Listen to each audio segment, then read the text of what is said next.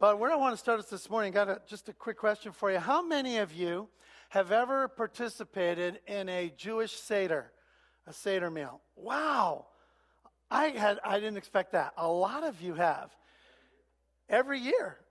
Wow. Do it at a home or where do you go? Your in-laws. Okay.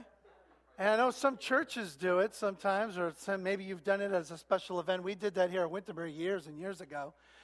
I've only actually participated one time in a Seder meal, and it was at a friend's house a few years back. And it was a great experience, right? It's an elaborate meal where you kind of reenact what happened back in the day when the Lord rescued Israel out of Egypt. And it's got all these different parts to it, right? You've got readings. You've got special foods that are all symbolic of what the Israelites went through on that night when God freed them from Egypt. And you've got glasses of wine that are all symbolic. And then you've got singing, all these different parts to this special night. And it's always with family, in a home. And the sense is that God is present with us. And at the very end, there's also this, and he will return. And there's this hope that he's going to return. So there's two key elements in that Seder meal. First is just remembering God is present with us in our suffering. And we've talked about that already a little bit here this morning. Anne-Marie mentioned that. God is present with us. And God was with Israel in Egypt. He saw their plight. He was with them. He's present. But then there's also the hope that the same God who delivered them once will deliver them again as they wait for Messiah. And so those 2 points, which are part of that Seder, are also part of what we're going to look at this morning. Because the faith we have in Christ is the same thing. We have a God who joins us in our suffering and provides us hope in the future. So if you have suffering this morning, if you need hope, open up your Bibles to Mark chapter 14. We are in the Gospel of Mark. We've called this series, Jesus More Than Enough. And this morning, he always is, but we will see it this morning. He is more than enough for whatever we're going through. I've entitled this The Last Supper because we're going to look at that iconic, famous meal, probably the most famous meal in history, right? The Last Supper. Jesus, only a few more hours of freedom in his life as we enter into this particular section of Mark 14. Just a few more hours. And as we look at this meal, I want us to focus in on its connections with the Seder and the suffering and the hope that are offered in both, because our lives are mixed with both, are they not? Bitter herbs and wine. That's what our lives are about, and that's what's in this supper. And I think they have a word to us where we are this morning. So Mark 14, now just by way of where we were last week, if you recall, last week we saw Jesus at a dinner in his honor outside of Jerusalem in a town called Bethany, 2 miles away. In the middle of that dinner, this woman, Mary, just completely against all the cultural norms of the day, comes and pours a year's worth of perfume on him because of her incredible love for Jesus. But then Jesus redefines what she did and says, actually, it's not just an outpouring of love, it is to prepare me for my burial. And with that, we get the first step towards what's going to be this slow decline into his violent, horrific death underneath the judgment and wrath of God for us. That's the first step. The second step is that shortly after that meal, horrified at the seeming waste of money, Judas goes, one of his disciples, and makes a deal and agrees to betray Jesus for some money. And with that, the story continues, starting with verse 12 this morning. We are on page 711 if you're using the Bibles under the chairs, 711. Mark 14, verse 12. On the first day of the festival of unleavened bread, when it was customary to sacrifice the Passover lamb, Jesus' disciples asked him, "Where do you want us to go and make preparations for you to eat the Passover?" So he sent 2 of his disciples, telling them, "Go into the city, and a man carrying a jar of water will meet you. Follow him. Say to the owner of the house he enters, the teacher asks, 'Where is my guest room where I may eat the Passover with my disciples?' He will show you a large room upstairs, furnished and ready. Make preparations for us there." We're going to look more, but for now, let's just stop there. Father, as we come before you, I just want to once again take the same posture Autumn encouraged us to take this morning, a posture of receiving. Lord, you are here, fully present to us. You are here with a generous, overflowing heart. And to all who open their hearts and open their lives, you will pour forth life and grace and healing and all that we need. Lord, help us to be as attentive to you as you are to us.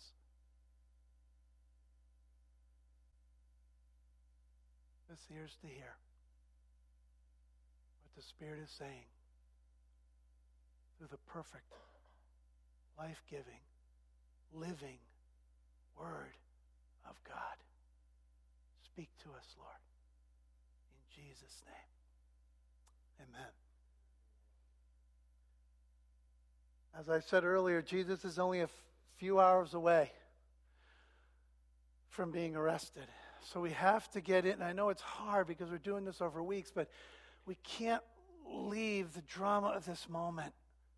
These are the last few hours of freedom that he has, and he knows it. So have that attitude as we enter into this. On the first day of the festival of unleavened bread, customary to sacrifice the Passover lamb. Where should we go eat the Passover is their question. I talked about this last week. The Passover, the celebration of how God delivered Israel out of Egypt, and then the 7 days of the Feast of Unleavened Bread. By Jesus' day, it become one big, long week, the most anticipated week of the year. Once again, as I said earlier, they remembered how God was true to his promise and rescued Israel out of Egypt. And the way he did it, as you recall, was there were 10 plagues because Pharaoh would not let Israel go. So there were 10 plagues, one after the other. By the way, each of those plagues specifically addresses one of the gods of Egypt, showing that the God of Israel was the true God over all of them. That last plague, the 10th one, was the worst one. God would send the angel of death, and he would come over every home in Egypt, every single home, and he would take the firstborn out of there. Unless God said to Moses, you Israelites, I want to show a distinction between my people and those who are not.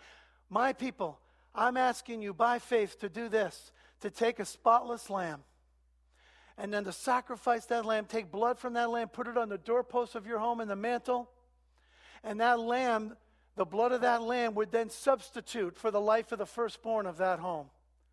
So that when the angel of death came to that home, the blood of that lamb satisfied him. He would not take a firstborn from that home. Does that make sense? The lamb was a substitute for the firstborn. In every other home where there was no lamb, the firstborn was taken. Death came to that home. But no death came to any home where a lamb had been substituted for the firstborn. That's called redemption. They redeemed the life of the firstborn by taking the life of a lamb, one life for another. Make sense? Hold on to that. It's crucially important you understand that point. Stay with that. That's the night that they're celebrating. The very first night they'd have basically a Seder dinner. And they would reenact all of this. They would go back over these promises. And they would remember the redemption. And so this is the night we're talking about now. I'll just let you know right now, there is massive debate among scholars. Was it Wednesday night or Thursday night? Because John seems to say it's Wednesday night. The others seem to say it's Thursday night. I don't have time to go into all that, and frankly, I don't think it matters, so I'm not going to go into it. If you want to study that, the dates and all that, you can go study that. Mark is saying it's Passover night. We're going with that. It's Passover night. It makes sense.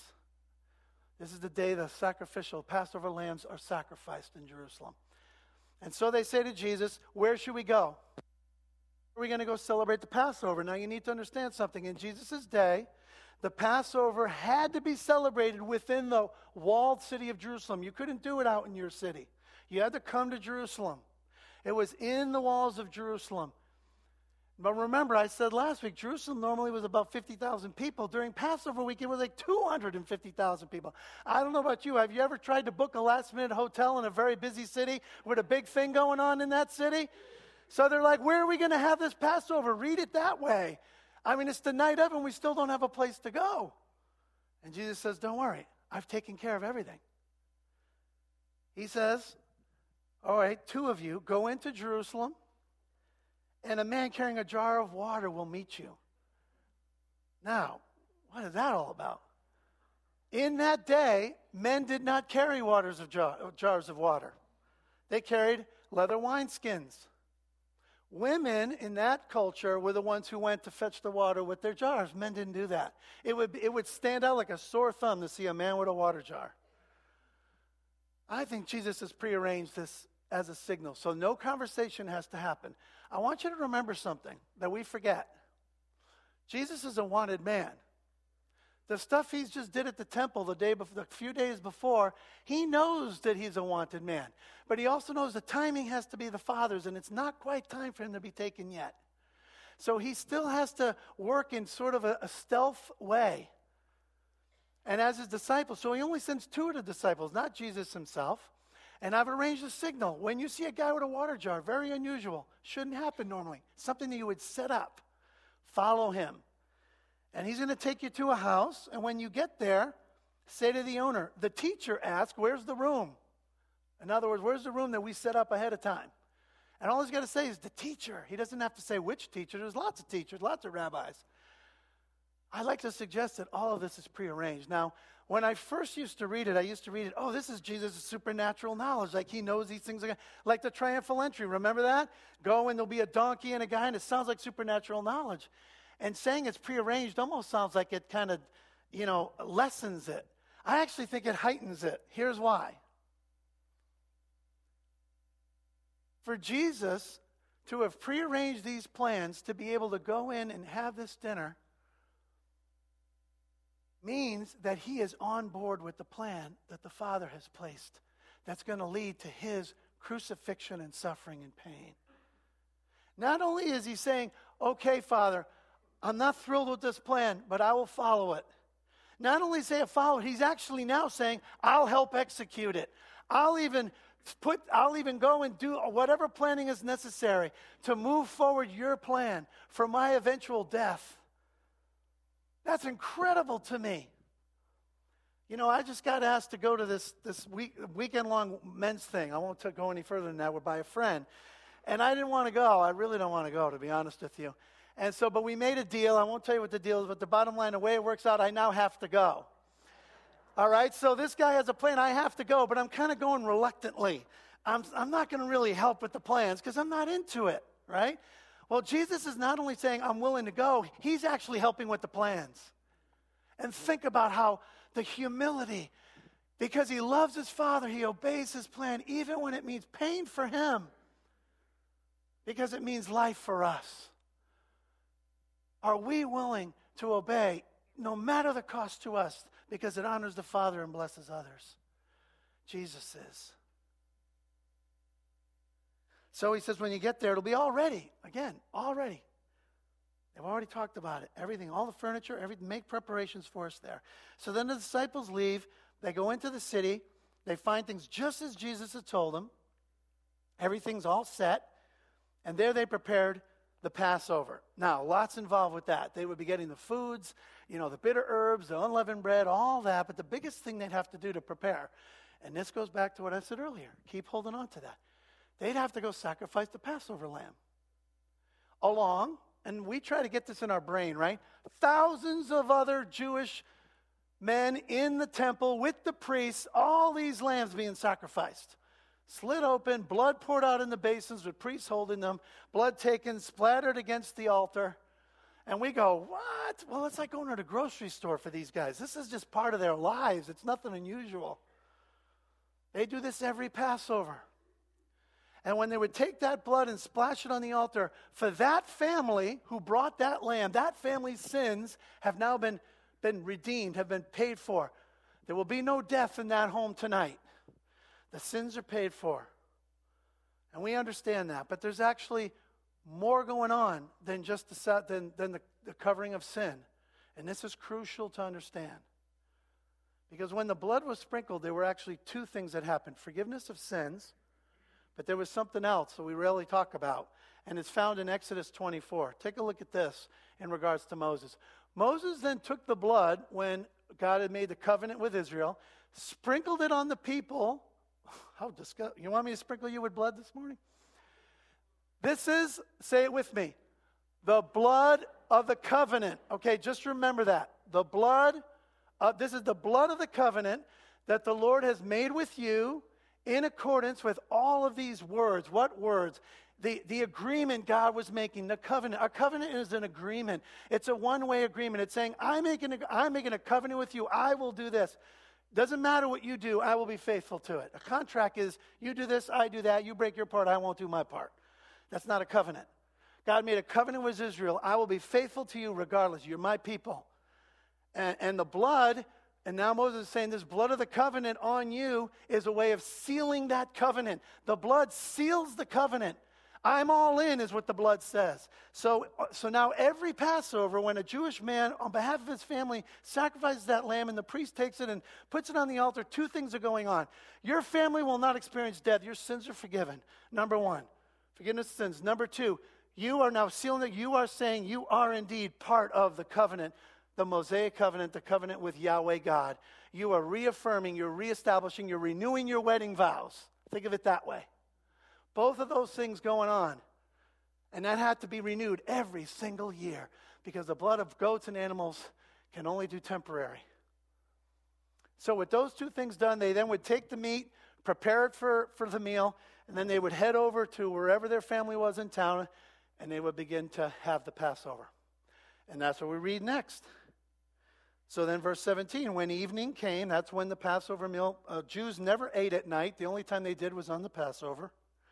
When evening came, Jesus arrived with the 12. See how, again, he's coming in the dark. He's coming in he doesn't want to call any attention to himself just yet. The time isn't quite just yet. Some things have to happen, as we're going to see in a moment, because they were prophesied before he can be caught. So when evening came, Jesus arrived with the 12, and they come, and we have the iconic Last Supper. Now, we've all seen this painting, right? Leonardo da Vinci. When I was a kid, we had a print of that picture in our hallway. And as a kid, I can remember just sitting there staring at it. This is a really bad rendition. But if you look through the back windows, it's like, I remember as a kid always staring at this painting. And it's like beautiful countrysides and vineyards and daytime, But wait a minute, it's evening, it's not day. Jesus wouldn't be in front of big windows. He's a wanted man. And they wouldn't all be on one side of the table, right? So this painting is actually not very accurate. So over the years, painters have tried to picture this iconic meal. Here's another one that's really old. Goes back to the early church. And frankly, it's a mosaic. Actually, it's beautiful, but it looks more Greek than Jewish to me. And then here's a Dutch painter, in the Reformation time. That definitely is not accurate, right? That looks more European than Jewish. This might be more the idea, this next one. And again, we don't know. But I think this is more along the lines of what we should be picturing in our minds as we walk through the rest of this passage and enter into this meal. We're being invited to a table with Jesus and his disciples right now. And what Jesus has to say is so important. Please, please, please, stay attentive. They would be at this low table, sitting on the ground, around, and again, it's nighttime. It's a secluded place. It's a place of intimacy. It's Jesus and his family. Remember, Passover was celebrated with your family. This is unusual. It's not an actual family, but it is. Jesus said, who are my mother's brothers and sisters? He's with his family, the ones who are dearest to his heart, the ones he loves, the ones he spent 3 years doing everything with. He's entrusted his life and heart to them, vulnerably. And now tonight he's going to make himself the most vulnerable he has in the entire 3 years.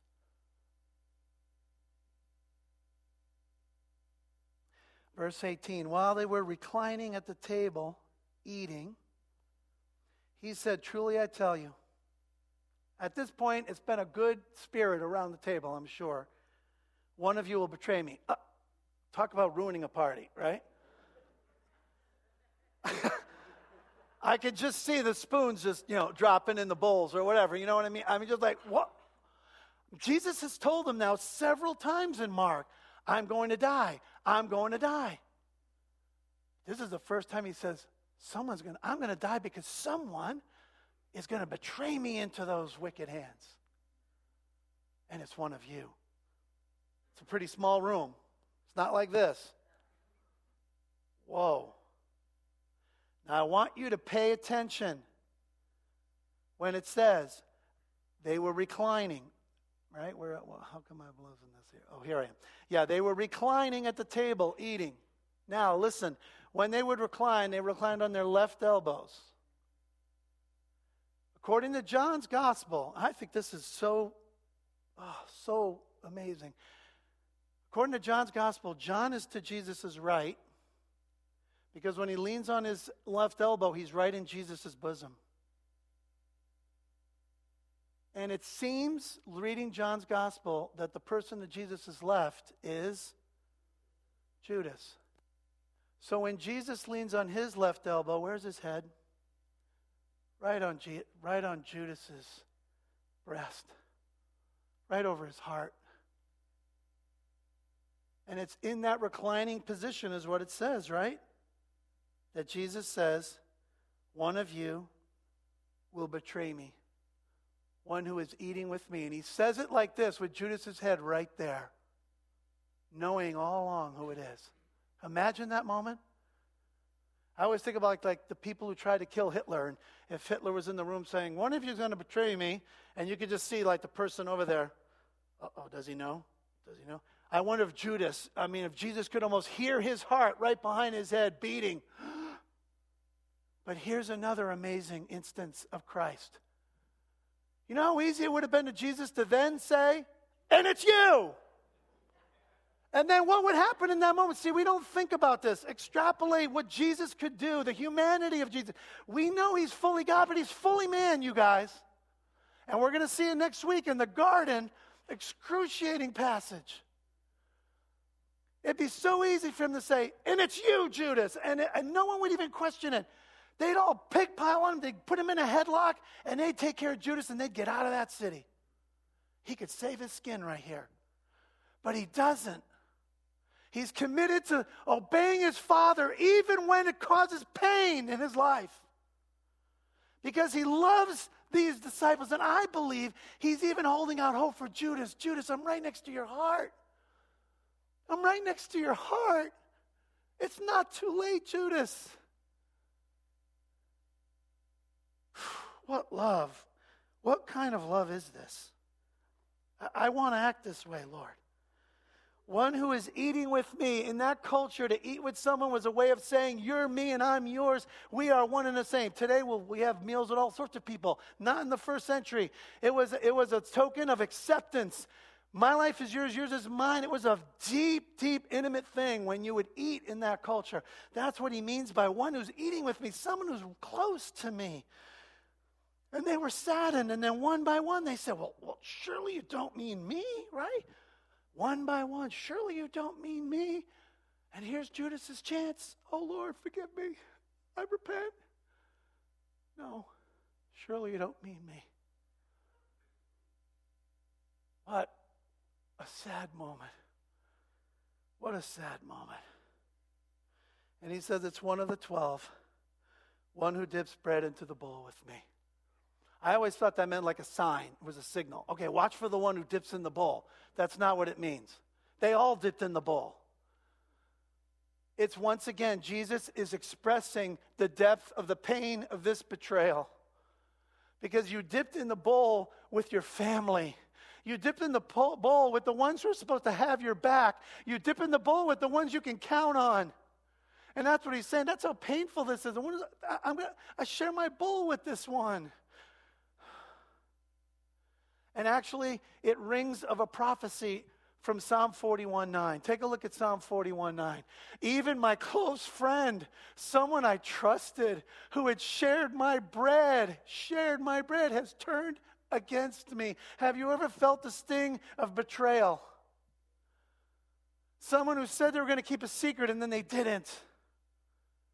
Someone you thought was on your side, and all of a sudden they seem to put the knife in your back. What was that all about? Or an unfaithful spouse. Oh my goodness. What is worse than being betrayed by someone so close to you? Jesus isn't immune to this pain. He's a man of suffering. He knows our suffering. He comes and joins us in our suffering. The gods of all the other religions stay up there and judge us. Only in Christianity does our God come down and join us in our suffering.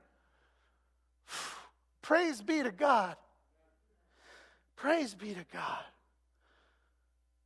And then he says, the Son of Man will go just as it is written about him. But woe to that man who betrays the Son of Man, meaning him. It would be better for him if he had not been born. What a statement. Now, there are two beautiful things here. He says, faith and love. First of all, when he says the Son of Man will go, just as it's written about. In other words, he's saying, Lord, Father, I'm committed to this. By faith, I trust that you're going to vindicate me out of that grave. I'm trusting in that. And I'm going just as it's written. I'm following the prophecies. He knows the Old Testament. The Old Testament's the Word of God. Jesus believes it. He's committed to the Father, regardless of the cost to him. It's about honoring the Father, not our comfort. Amen? It's hard to say amen to that, but it's true. But then the second one, woe to the man. I've always read this more like, woe to that man who betrays him. Should have never been born. And then I was swayed by the commentators who the vast majority said, no, that's not the heart of Jesus right now. The heart of Jesus is, whoa, whoa, whoa. Come back, Judas. I love you. Mark doesn't say this, but John says he washed all their feet. You know that story. He washed Judas's feet. Come back. What compassion. Even the worst among us, Jesus has compassion for. It doesn't matter how far you've gone in any sin. God's heart is wide open to you. And his grace will blow it away. He's more than enough. Look at his heart even for Judas in this last moment. Doesn't turn him in. And then the scripture says at some point in the meal, Judas ends up sneaking off into the dark. And off he goes. John's gospel actually says that later on when Jesus gives him the bread, that Satan entered into him. Now there's something I want that the Greek that you don't see in the English, I got to point out here in verse 21. My version says, the Son of Man will go just as it is written about him. But woe to that man who betrays the Son. Woe to that man who betrays the Son. It sounds like Judas is acting on his own, kind of like Lee Harvey Oswald or James Earl Ray, these single assassins. Woe to the man who betrays the Son. But that's not what the Greek says, and some of your translations have it better. The Greek is, and it seems like a minor point, but it really isn't. Woe to that man through whom the Son of Man is betrayed. You see the difference? If it's just woe to the one who betrays him, it's just like him working on his own. It's just a crazy man on a bad day. But if it's woe to the one through whom the great plan of betrayal is accomplished, all of a sudden you see this is much bigger than just one individual making a decision. Judas is just a pawn, but here's the thing. It doesn't absolve Judas because he's a willing pawn in this thing. His heart has gone to money. And every single one of us in this room, before we eat the bread I'm going to give you later this morning, needs to be thinking about this. Is my heart for Jesus, or is it for money, sex, sports, whatever your idol is? Will you lay it down for him? Because he's given all for you. And he's calling you for everything. Judas took the bread. Well, at that point, we then move into the actual two important parts of the meal. Verse 20. It is, verse 22. While they were eating, in the middle of the meal, at some later point, everything's gotten a lot darker since he made that statement about betrayal. Jesus then took the bread. And when he'd given thanks, he broke it and gave it to his disciples, saying, "Take it, this is my body."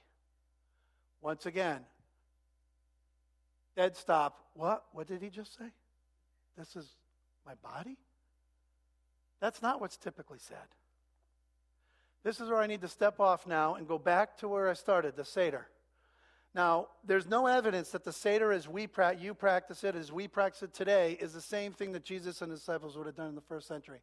We know it began somewhere in the 2nd or 3rd century, and it kind of evolved over the centuries, although it's still fairly close to the same way it's done today.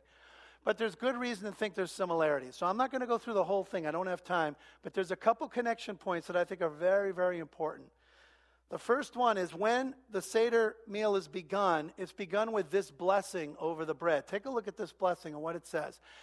It begins, the head of the household will stand up and say, "This is the bread of affliction which our fathers ate in the land of Egypt. Let everyone who hungers come and eat. Let everyone who is needy come and eat the Passover meal." So this bread signified the bread of affliction. In other words, I knew your suffering in Egypt. I know you're suffering. And what Hebrew scholars said in the Midrash and the interpretations is that what this blessing was about is God is saying, I was present with you in your suffering. The bread is about the presence of God, even in the midst of our suffering. We can't tell he's there, and we wonder where he is. You know where he is? He's right there. Like Footprints, that kind of corny old poem, but boy, it's true. He is right there. That's what this blessing was saying. I was with you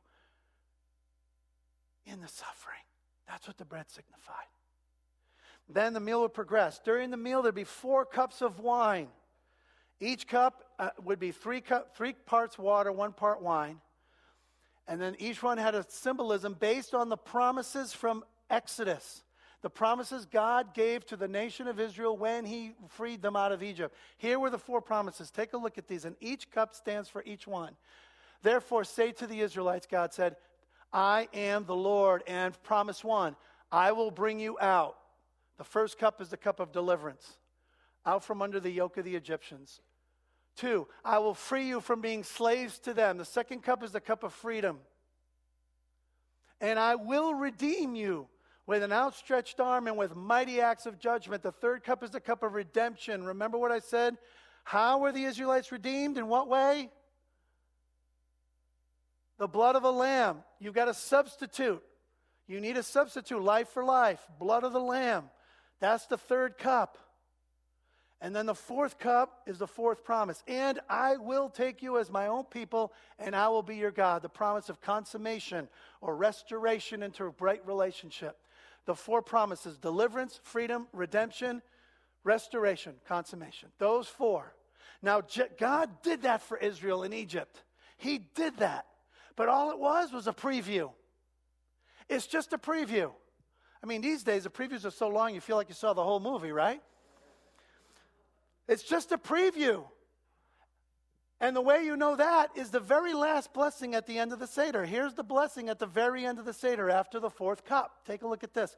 May the all-merciful one make us, watch this, worthy of the days of the Messiah, future, and of the life of the world to come. He brings the salvation of his king. He shows covenant faithfulness to his anointed, to David, and to his seed forever. He makes peace, shalom, in his heavenly places. May he secure shalom, peace for us and for all Israel. And say you, amen. That would be the end, and there's the note of hope and a future for Israel. So you start with this promise at the beginning of, I'm with you in your suffering. And then the cups, I have faithfully brought you through a powerful redemption. And at the end, you will be my people and I will be yours, like a husband and a wife.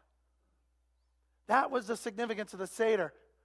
So you're supposed to start with, this is the bread of our affliction. Instead, Jesus holds it up and says, this is my body. He's redefining what the Passover meal is all about. Redefining it. What is he saying by that? Hold on to this now, okay? He's saying there's a new Exodus. There's a new Exodus. That Exodus that we talk about from 1,500 years ago in the time of Jesus, 3,500 years ago now, God was faithful then, but that was just a preview. No. Starting with this meal, there was a new Exodus. And the Passover lamb's about to be given. Redemption will be made available. And that's what he's talking about here. When he redefines these prayers of blessing, he is introducing a new Exodus out of our ultimate enemies, sin and death. It's a powerful moment. Now, through the centuries, There have been much debate about what does Jesus mean that this is my body. Much debate. There's three main views on that. Let me just quickly go through this. First one is transubstantiation. Maybe you've heard this. Sorry I had to say that. It's a big, nasty word. So trans is transform. Substantiation, substance, a transforming of the substance. This is the view that says, takes the words literally. This is my body. Literal becomes the body and blood of Jesus Christ himself. This is what Catholics believe. And in so doing, they re-sacrifice Christ every Sunday, which is why they're constantly confessing their sins. It's almost like the animal sacrifices. It's sad. And I love a lot of my Catholic brothers and sisters, okay? But on this one, this is not a biblical view. We don't re-sacrifice Christ over and over again. He was sacrificed once for all time. It doesn't become the actual body and blood any more than when back in the Jewish days when the Jewish patriarch says, this is the bread of affliction back in Egypt. He doesn't mean it's literally becoming the moldy bread from 1,500 years ago. It's not literal. That leaves us two possibilities. Consubstantiation. Con is with the substance. Christ is spiritually somehow in, through, above, under the bread and the wine. He is somehow very spiritually involved and part of these elements. That's what Orthodox believers believe. Mainliners like Episcopalian, Lutheran will go this route. Not all of them, but many of them. And then what we do in most Protestants is the memorial view, that the bread and the wine are symbols. That they're symbols that remind us to remember Christ's sacrifice. That they're just symbols. They're nothing more than that. Frankly, I lately have been leaning more towards number two. Now, this isn't something you have to agree on. We can disagree on this, and it's okay, all right? But here's why. Because we can't look at this as my body from a 21st century Western perspective. We have to look at it through the eyes of a first century Jew. What would this is my body mean to a first century Jew? Actually, what it'd be is this is me, myself, not the physical body. He would be saying everything about me is in this. And what was the significance? I made a big point of this. What was the significance of the bread of affliction? I am present in your suffering. The bread in Corinthians, Paul says it is our koinonia with one another, sharing in a common life with Christ in the bread. So I'd like to suggest, you don't have to agree with me, that when we take of this and we break it, the breaking is not to signify that Jesus was broken. Actually, he wasn't. None of his bones were broken. Actually, the scripture never says that. King James says that on a questionable manuscript. I won't go into all that. But all the other translations say the body's been given to you, not broken. We break it so we can do what? It's broken, not in the significance of the body's broken, but that's so that we can all have a share. Go, can you take one? And I'll leave it up to you guys. You're big people. Pass that around. Everybody take one of these. By the end of the sermon, I want to end with partaking. This bread, and when you have a piece of it, it's a way of saying, his life is my life. It's one loaf. We're one people. We have a koinonia, common life. The bread signifies our commonality in Christ.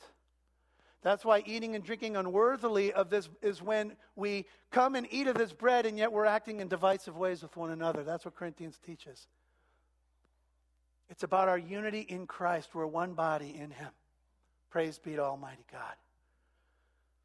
Then at that point, he moves and redefines the cup.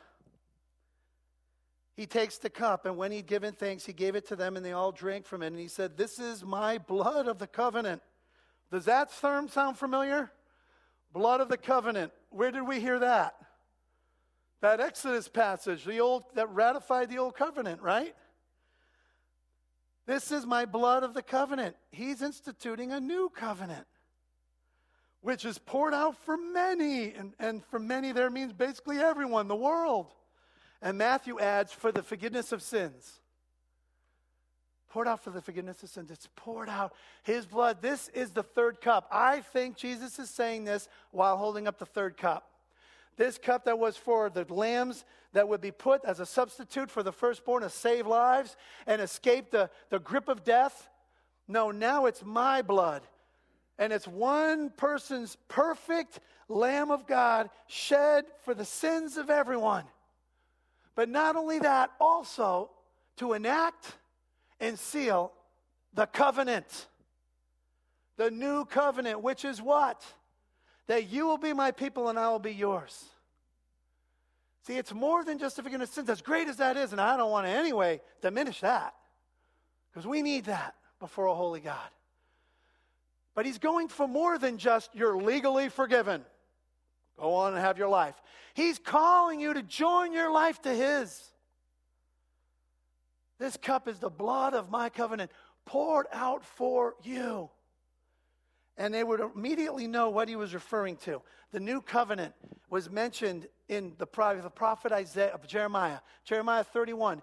Now this is a little long. Follow with me.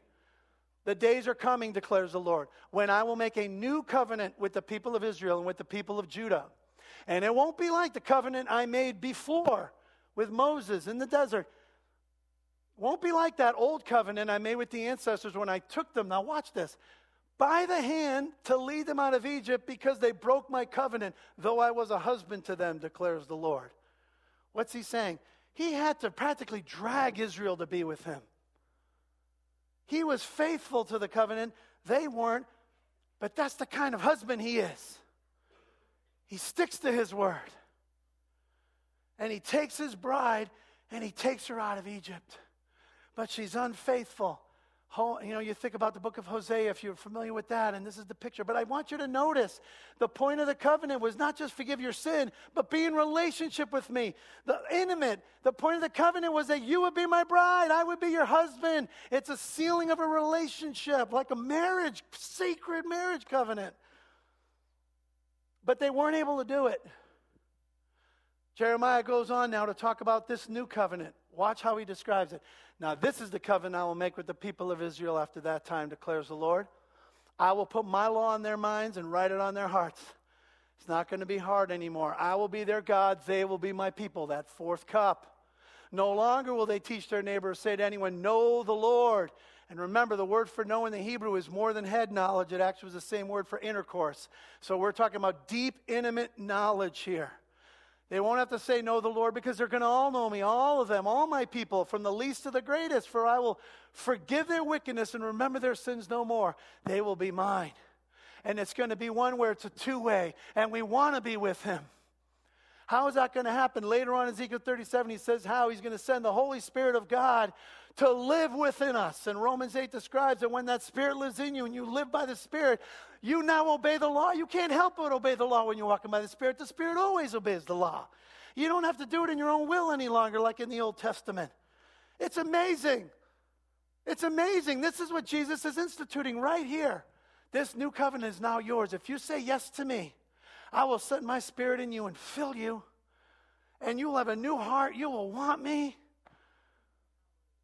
And I will be your Lord. Yes, I'll be your Savior. But better than all that, I will be your husband. And he wants nothing less than that. That's what any good marriage wants, full intimacy. And that's what Jesus offers here. He is making himself so vulnerable. And it's not just human beings, guys. He loves all his creation. Look what Colossians 1 says about the blood of Christ. For God was pleased to have all his fullness, the fullness of God, dwell in him, Jesus. And through Jesus, he now becomes the channel to reconcile to himself all things, not just people, whether things on earth or things in heaven, by making peace through his blood. Shalom, wholeness, shed on the cross. The blood of Christ is incredible. And what the power of it. Do you know Christ? Do you know Christ? Do you know him? If you don't, I beg of you. He's inviting you to just say, I want you, Lord. You don't even have to understand all the theology. Just know he died on the cross for your sin and you needed that forgiven. Trust him. But he needs you to say yes to him. Lord, I commit my life to you. And that's actually seen in the last verse here. Verse 25. Truly, I tell you, I will not drink again from the fruit of the vine until that day when I drink anew in the kingdom of God. Now just think about what he just said. I won't drink again of the fruit of the vine. If I'm right, and he was drinking on the third cup, what does that mean? Anybody? I won't drink again. He just drank the third cup. What does that mean? He hasn't drunk the fourth cup yet. Now, I'm just be honest with you. This is just an opinion here. This isn't like biblical doctrine. I don't think he drank the fourth cup that night. Exactly. He's going to drink it when he returns. Because the book of Revelation talks about, and actually it's funny because today's reading in the 21 days is the same chapter, Revelation 19, that talks about the wedding feast of the Lamb. And it says that when he returns, there's going to be a massive wedding feast. And everyone who loves him and have committed to him are going to be his bride at that feast. And I think it's then he will drink that fourth cup that says, I will be your God and you will be my people forever. Sins and death are gone, done. Never again to separate us. And he is looking forward to that day. There's nothing he wants more than that day. Now, by the way, one thing I didn't mention is he said they shared the cup. And we think about sharing the cup and we're like, ooh, right? Not then. They would immediately remember a very important cultural fact from that day. When a young man in the Jewish culture was betrothed to a young woman, they would have dinner with their fathers. Some point in the night, the young man would take the cup and he would say, this cup symbolizes my life. And he would then hand it to the young one maiden. And if the maiden drank it from the same cup, she was saying, I join my life to yours. It was a betrothal. And now you're waiting for then he would get up and say, I'm now going to go away and prepare a place for us. And when my Father says the time's right, I'll come back to get you and you'll be with me forever. Jesus is asking the disciples to marry him in that room. He's asking us to marry him. He's our husband, guys. That's how he doesn't want you just to be some slave that follows him because you have to. He is the lover of your soul. And he is the fullness of life. But you got to say yes to him. 3 points I want to make out of all this, just to close here. Number one, I'm amazed at how Jesus trusts and follows his Father's plan, even when it means pain and suffering for him. That shows his love for the Father and his love for us. And we should do no less. Obedience is the strength. Oh, did that get stuck? Does everyone got one? Oh, no. Well, let's get it going. Number two, Jesus unconditionally loves even the worst among us. Even the worst, like Judas, is loved by God. And then number three, Jesus invites all of us to participate in his life now and forever. That's the significance of this bread. This bread is a way of saying, Lord, I join my life to yours. My life is yours. You are my life. Colossians 3, Christ who is your life. Set your mind on things above, not on earthly things, because you died and your life is now hidden with Christ, who's in God. That's your life. Own it. Know it. So by now I was hoping we'd all have this and we could close. But we don't. So just keep working it. What we will do is this. I'd like you all to stand. And I'd like us to obey, to do what they did in the last verse. Verse 26 says, when they had sung a hymn, they went out to the Mount of Olives. Next week we're going to go to the Mount of Olives, and it's going to be painful. But they sang a hymn before they left. Now the Jews, whenever they had the Passover meal, they sang Psalm 113 and 114 at the beginning of the meal. And at the end of the meal, they sang Psalms 115, 16, 17, and 118. And they would worship the Lord in that way. And so I would like to do the same right now. So why don't we sing first, then we'll eat this. This is a very familiar old hymn. And really pay attention to these words. Sing them from your heart if you're committed to Christ. Let's sing together as we close.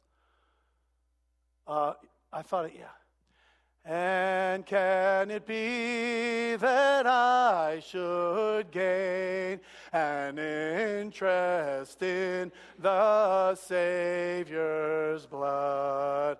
Died he for me who caused his pain, for me who him to death pursued. Amazing love, how can it be that thou, my God, shouldst die for me? Amazing love, how can it be that thou, my God, shouldst die for me? Thank you, Lord. Lord, we thank you. Amazing love. How can it be? How can it be that you would die for a Judas like me? God, thank you for your grace. And Lord, as we partake of this bread, first of all, if you have not committed your life to Christ, don't eat this bread and be more concerned about God than the people around you. God says you eat judgment to yourself if you've not committed your life to Him. You partake in this if you've come to a place where you have committed your life to Jesus Christ as your Lord, your Savior, and your husband. So those of us who have this bread signifies the fact that we are one with Christ. All of us. May we keep the feast by loving one another as He has loved us. Thank you, Lord, for giving your life for us. Thank you for the life we have in you. And all God's people said, amen. You may eat and leave in peace.